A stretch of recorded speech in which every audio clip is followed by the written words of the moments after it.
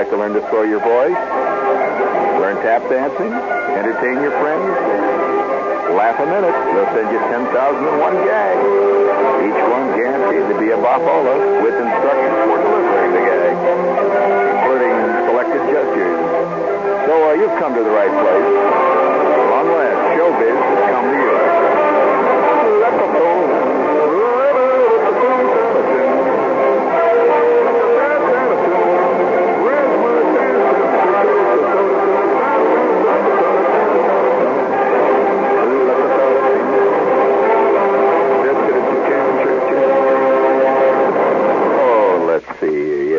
Television has become, works on a life of its own. Television, radio, the whole bit, has no relationship to the real world. For example, you take my own business here, radio. I've often said, in fact, the other night I did a show where I talked about when you work in showbiz, everything sort of melds into one big thing. And so this is the way it is with writers too. I've read a piece.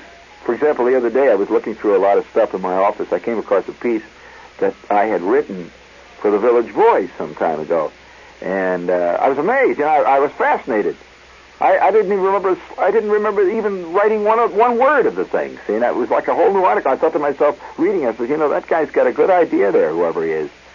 And I looked at the top, and there's the old byline. Say, well, I talked about this one night on the air. You might remember it. When I talked about how writers, especially if they've written over a period of time, they don't really remember what they've written. That would come as a terrible shock to somebody who's deeply involved with a book that some guy wrote, and the guy might have written it. Even after you write a book, maybe you don't know this, you write a book and you finish it. Well, before the book actually gets out on the market, it's sometimes almost 2 years. It's certainly a year, no less than a year, and sometimes it's 2 years after you've written it. Well, by the time it comes out, the guy is deeply involved in many other projects. He's working on stuff that's going on a year later. And so people will come up to him. Now, the book is new to them. They'll come up to him, and they'll say, oh, that was fascinating. What you said about the automatic fly swatter company, that was a fascinating thing. He says, oh, yeah, that's right. He's wondering, what the hell did I say about the automatic? I never heard of the automatic fly swatter company. And there's this moment of panic. I've seen guys on once in a while being interviewed where the interviewer will ask him a question about his book. Like, I want to ask you, is a typical question is, now look, I don't want you. I don't want you to get it wrong here, but I'd like to ask you a question about something you say on page 83 here. You say here that people who come from North Carolina have a tendency to go in for horseshoe playing. Well, now I'd like to ask you. The guy's sitting there. He doesn't know what the hell he's talking about. He says, "Well, I'm very." He didn't remember even writing it, so he has no way of answering this. Well, I talked about this on the air. I don't want to, burden you with all this jazz, but I talked about it on the air one night, and I got a letter from a writer. Do you want to hear an actual, well-known novelist wrote me a letter? Did you ever hear of Faith Baldwin? Well, Faith Baldwin is one of the grand ladies of American novel. She's written thousands of books. You see, yeah, she's really something else. Faith Baldwin, and she's a listener. She writes me these great letters all the time, very funny letters. And so here's what she says. She says, Shepard, as for forgetting what you've written, I just assumed in my case around 100 books. She said, give or take 10 or 12. How would you like to have written so many novels? You can say, well, I'd like to forget around 100, give or take 10 or 12, one way or the other. She says, as for forgetting what you've written, she said, I had an experience recently like that. A couple of years ago, there was a reprint of a novel that I had published in 1939. And the reprint came to me. She said, and I looked at it, and I recalled only the setting. She didn't remember actually the novel. She remembered the setting, which was Sun Valley. So I read it. I was fascinated. She said, so much plot. She says, I hate plot. She says, even though I began in the pulp, I hate plot. She said, with so much plot. And the characters, all of them, were in a fearful bind. I couldn't remember how I got them out. She said, I was fascinated, so I kept reading. And at the end, I was thunderstruck. It was a totally new scene for her. Well, now there's a novelist. There's a classic example of that. And the other day we were down in the tape room here, and we had a whole mess of tapes of shows that I have done in the past, a lot of shows, and we put them on. We were putting them on the tape machine, listening to them, and I suddenly found myself listening to this wild story, and it was exactly the way Faith Baldwin said. I'm fascinated by the story, and I couldn't figure out how it was going to come out. And I was sitting there cheering, and yeah, I forgot it was me coming out of the loudspeakers. And it's, oh, wow, wow. You know, the music was coming up, and the guys were screaming, and the characters were yelling and howling. And I found myself completely immersed in this story, which I myself had told. Now, I don't know, you know. So take yourself now. Take your own life, Tony, your own life. Anybody's life, sitting out there listening. If I were to... See, people tend to believe that their lives are something they're deeply involved in all the time as they live it. It's their life. And I've always been fascinated by memory and the connection that the person has with events that go on around him and places he's been. I think that if you were to take a life, your life, I'm talking about your life, everybody's life, just a life, and you were to make a graph out of it, like, you know how in the Wall Street Journal I always have a graph. It's like a dollar, a pie, and it shows it divided up into different things. Your tax dollar, it'll say, and it says defense, and a great big chunk, and it'll say rent, a big chunk like that. Where does your dollar? You've seen those graphs. Well, if you were to take your life and put it in the shape of a pie graph, and there'd be a big chunk right there. It says sleep. That's a big part of your life. How many hours do you sleep a day? Well, let's assume an average of 8. We'll just take that for argument's sake, some more, some less. But I guess the average is about 8. And so out of a 24-hour day in your life, there you've got the good chunk gone right there. That's, what is it, a fourth, isn't it? A third. A third of your life you sleep, okay? All right. Well, then... let's take the next chunk, eating. How much time do you spend eating?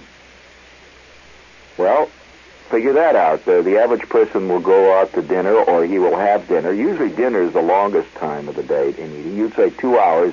Is that one meal? That's 2 hours all day? Well, I think most people spend more, Tony. I really do. You may spend 2 hours, but I think the average person spends more. I suspect... that the average guy will spend possibly upwards of maybe close to 3 even eating. If you take breakfast, he may... a lot of people have breakfast. Now, maybe they spend 20 minutes over breakfast. Possibly. Lunch. Now, the average guy gets an hour off for lunch right there, an hour and a half sometimes. In some places, you don't take it, but I think most people do. So a guy goes out to lunch, and then he has dinner.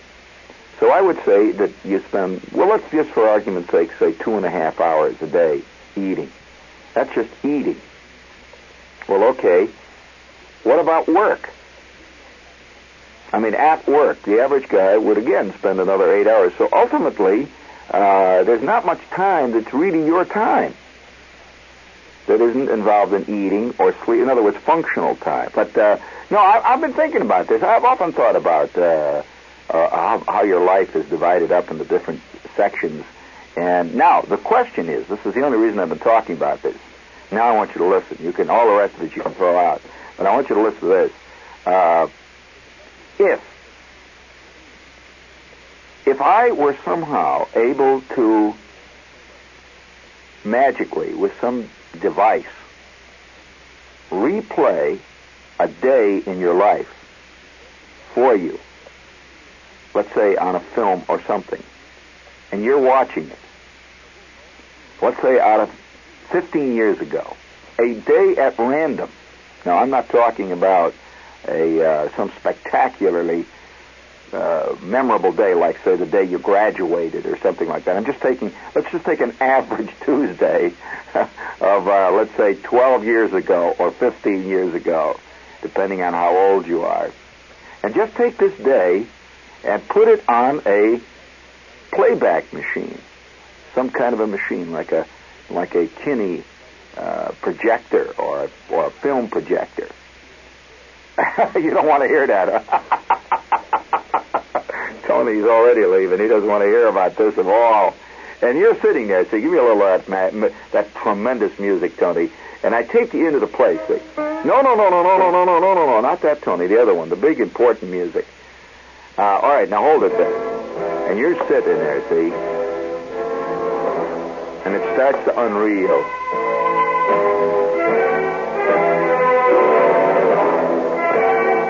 And you see this scurrying figure come dashing out of a subway entrance.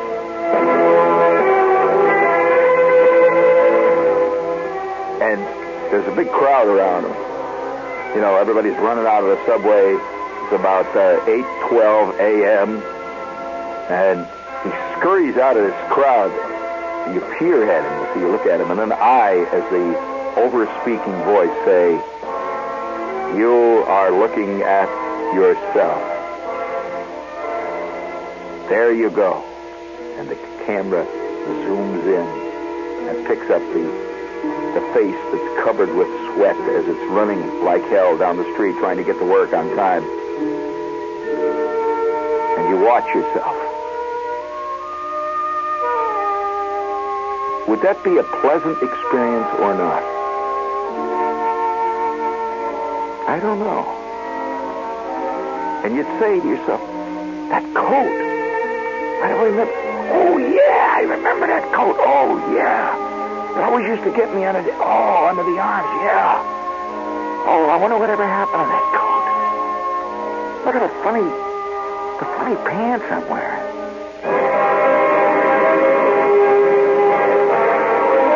And now you're in the elevator. You're on your way up to the office. And you see a couple of people standing around in the elevator with you. You say, who's that? Oh, that guy, yeah, standing next to me. That's the guy that used to work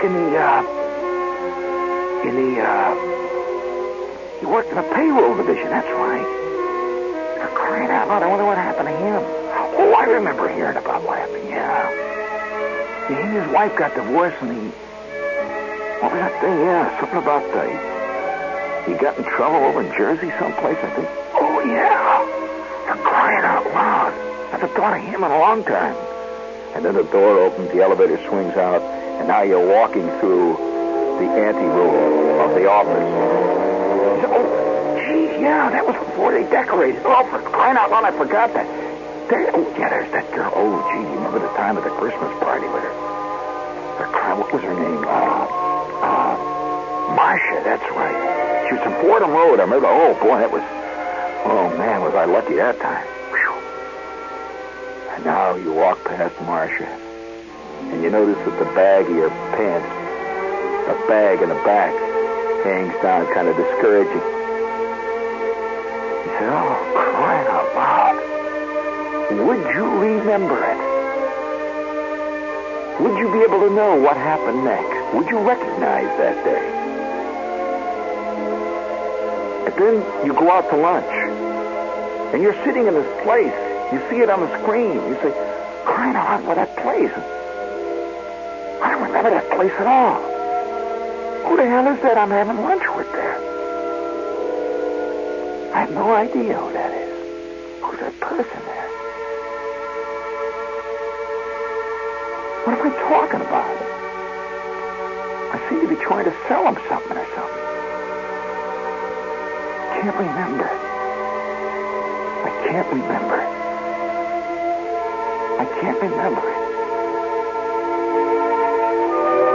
And then there's that tiny figure scurrying back through the crowd with a slight rain beginning to fall from the Jersey skies. And that funny coat that always caught you under the arms. you are looking at your past, and you don't even remember it. How many people can't remember past last Wednesday? And even that's getting a little hazy. No past at all. And then you slowly begin to realize, I haven't lived at all. I have no past. After all, no past.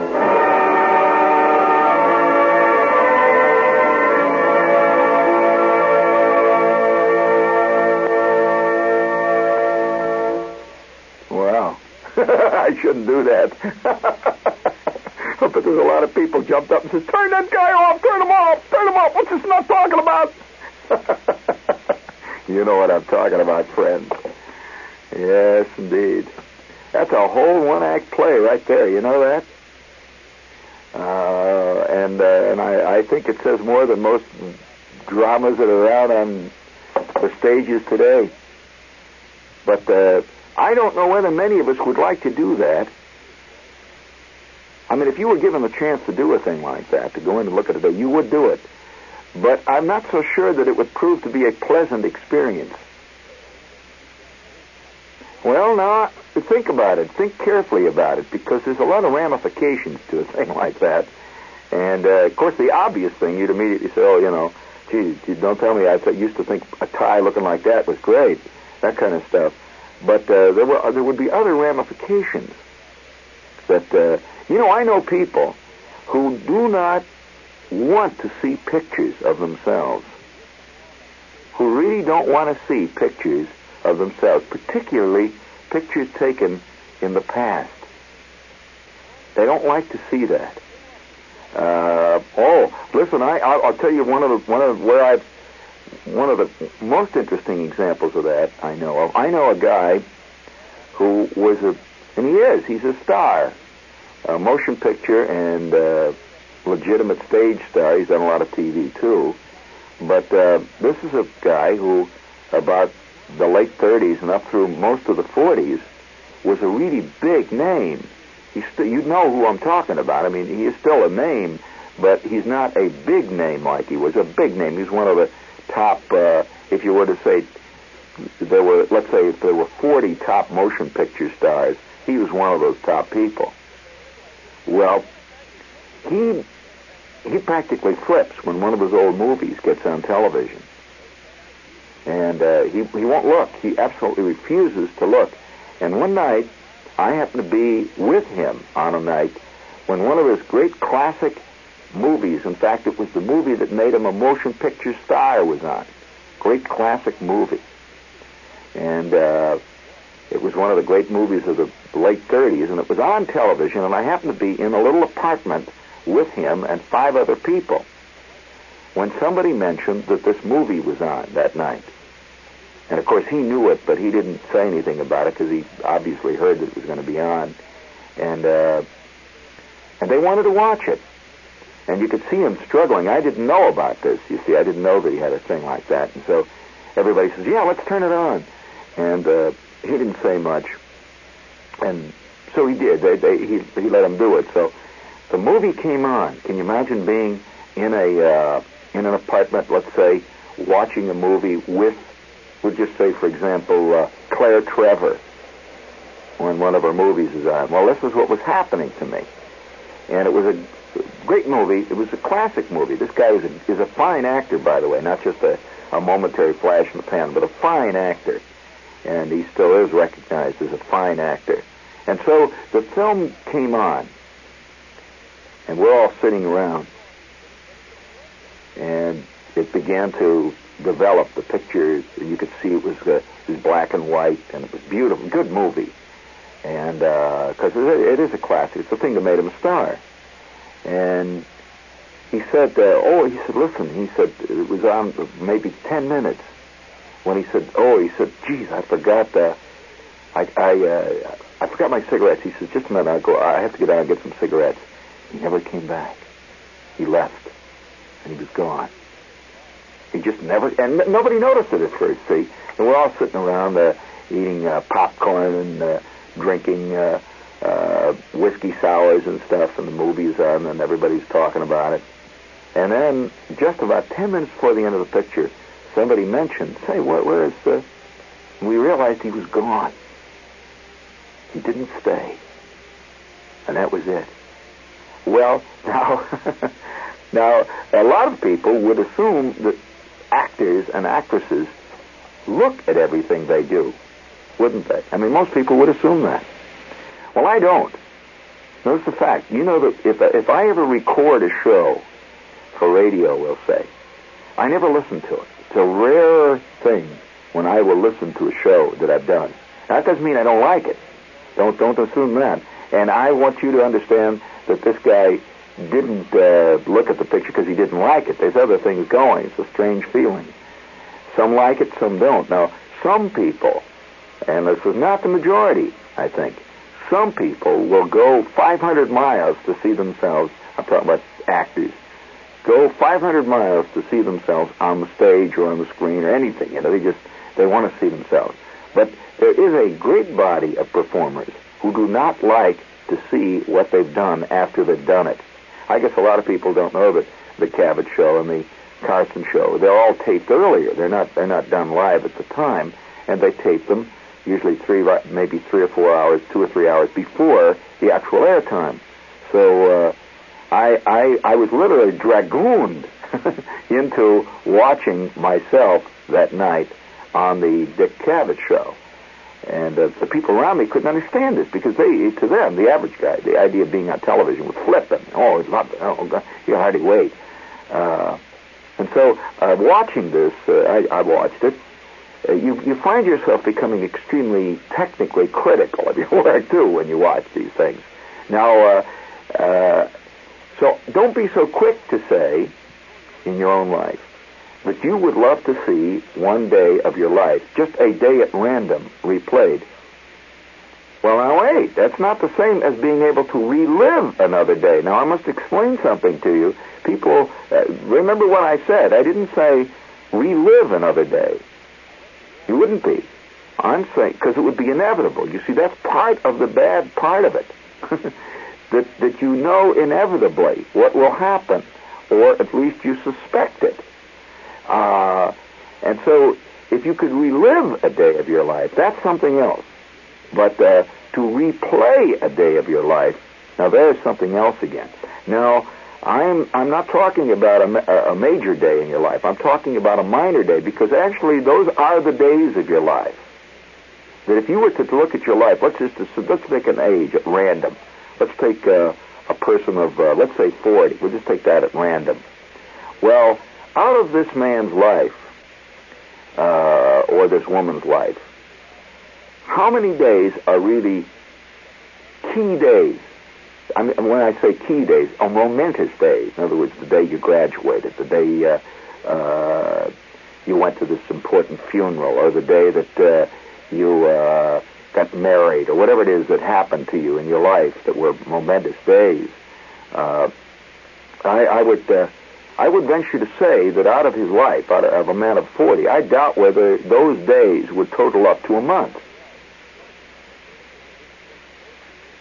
Ultimately. Now, I'm not talking about days in which you had fun.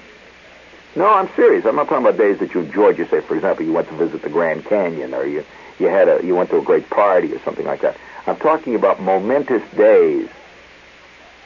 In fact, you know the word memento, when people say, well, he takes a memento. He keeps a memento from his graduation. Well, that's because it's momentous. You don't keep a memento, say, from last Tuesday. Gee, I want to remember last Tuesday, right? So I'm going to keep this match cup. I want to remember. No, you don't. Why do you do it on a momentous day? Because this is a day that's important, see? Okay? It's a silly show. Well, it is a silly, really. You know, hardly anybody talks about life. It bugs me so much. You hear all these folk singers yammering away, and you hear different people supposedly coming up with great philosophy and people who are deeply involved in one thing or another, and supposedly great artworks. And hardly anybody really talks about life. They talk about issues, or they talk about sex, or they talk about love. But life itself is much larger than any one of those single issues. We forget that. We tend to not realize that life is a thing, it's like pregnancy. Either you've got it or you're dead. Either you've got it or you don't. And no one person can have more life than another. There's one of the misguided ideas of our time is, say, somebody of 15 is more alive than somebody of, say, 60. This is a biological, zoological absurdity. So a man of 60 is every bit as much alive as somebody of 15. Now his attitude, the inner thoughts, the inner life, the monologue that goes on in his mind all the time, remains fairly constant. From the time he is almost conscious, very early in his life, I don't remember being inside of my mind any different, really, than I am now. Do you think that your mind inside is much different? I mean, the inner you, the ultimate, the id, the ego, the inside you, the you, that's opposed and beyond your body, your corporeal body. Do you feel any different? It's even more subtle than feel. Is there a different you, really, than you can ever remember at the age of 10 or 12? No, I don't think so. Now, this is something we forget. That a man of 60 walking down the street is as much alive as the most totally involved hippie who's walking down the street. Now, we don't want to admit that in our time because we like to believe we put value judgments on life, usually based on chronological age. And so we tend to believe that a baby is pure. This is a great belief that everybody has. Flying again in the face of all known laws of the species, zoological, biological, Darwinian. If a man of 60 is capable of murder, so is a baby. He's just not able to pull it off. That's the only difference, really. Now, that's a very unpopular thing because we tend to believe today that all the things that are bad in a person are brought about by external forces called environment and or society. This is highly questionable. After all, society and environment are people. So where does it start, the chicken and the egg? But I'm just wondering whether or not the average person, you'll excuse me having a deepie tonight, I just wonder whether or not the average person would like to see, once it got rolling, now the idea would intrigue you. I think the idea of looking at your life, a day in your life, would intrigue, and does intrigue you. Just hearing it intrigues you. I'm not so sure you would have the same feeling 15 minutes into it. In other words, the experience is different than the concept. The concept of seeing your life is not the same as seeing your life. And I'm just curious whether or not you would do it. After you start, would you continue to watch? Although I suspect that you couldn't tear yourself away ultimately. You'd have definite mixed emotions. Some people, I suspect, may even go into a form of hysteria watching themselves. Because there's a lot of things, the deep-seated fears that people have, and I'm talking about all people. Nobody's exempt from this. Ranging all the way from the most hip, the most with it, the most now, the youngest, the oldest, the green, the black, the yellow. One thing that man has, apparently, that sets him apart from other animals, he has a sense of the passage of time. Has a sense of the passage of time. Now that, I don't know at what point that developed in our evolution. When man was an amphibian, or when man was one of the lower primates, I suspect he didn't have that. Or maybe he might have even from the beginning had that grain in him. But at one point, there must have been a classic point when one caveman looked over at another, or maybe even came before the cave, when one creature looked over to the other and signified that it wasn't always like this, which means he suddenly became aware of the passage of time. Not just the passage of day, night, eat, day, night, eat. Now, do you know that they say that most animals tell time by their stomach? In other words, the only time that an animal knows the passage of time has passed, and he doesn't think in terms of time, he just thinks in terms of a pain. That he's either got this pain in his gut, which means eat, or he doesn't. If he doesn't, he runs around, sniffs, and then it starts, and then he runs around and sniffs and eats. And that's the way his life goes. But man records his time. There's no any kind of evidence to prove that an animal ever has had the desire to write down what happened so that 10 years from now he can look back. Only man does that. Only man has the idea of history. And you know, one of the reasons why, have you noticed there's a big argument today in the world of history? There's two schools of thought about history now. One school is that history is history. You can only write down what happened. The other school is you can interpret history however you want. In other words, you can rewrite it if you wish to. There's a growing school of Orwellian, let's rewrite history in terms of if you happen to be involved in race problems, if you're interested in economic problems, you can go all the way back and rewrite history. Anybody who claims that the revolutionists, we'll say, of the 1777 period have any relationship with the so-called revolutionists of today is rewriting history. He's way off base. But he finds it convenient to do this and wishes to do that. So that's part of our problem. If you were to look at this thing, this picture of your life, this one day out of your life, see, my premise is that out of a man's life, he only leaves about 30 or 40 days that could be called pivotal days out of his whole life. And all the rest of the days are just days. But we tend to think always in the future or the past.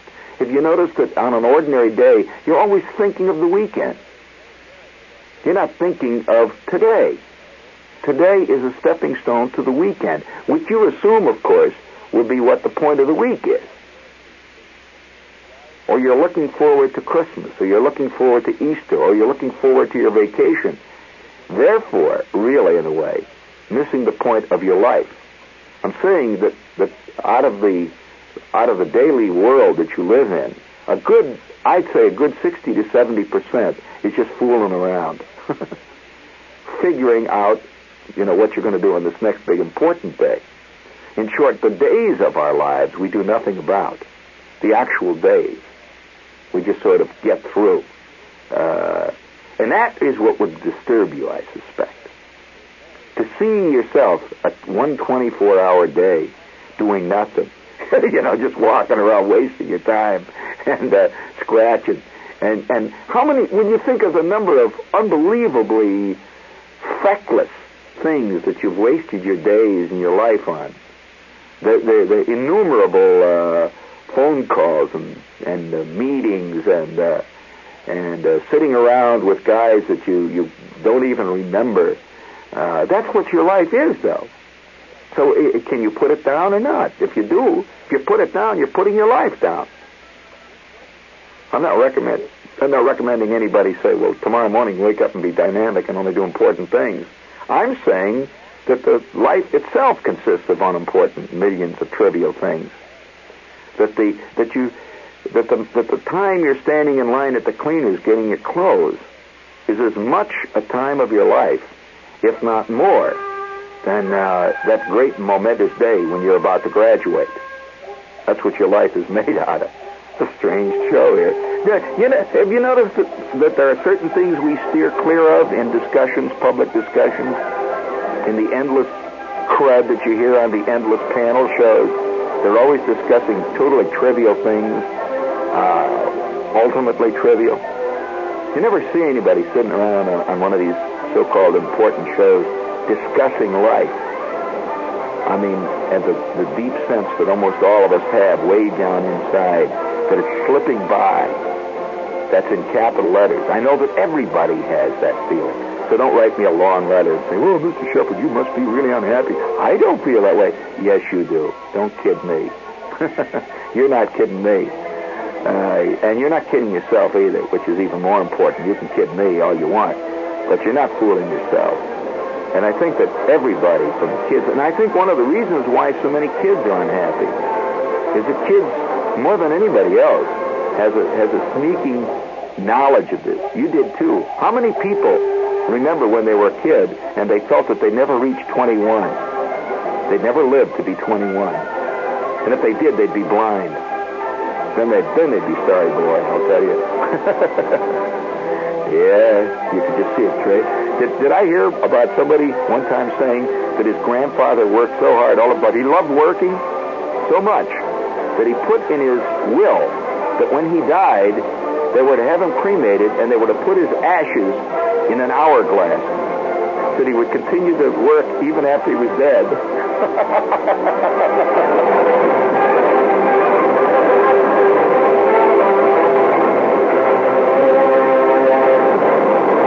All right, this is WOR New York. Stay tuned for In Conversation, dummy.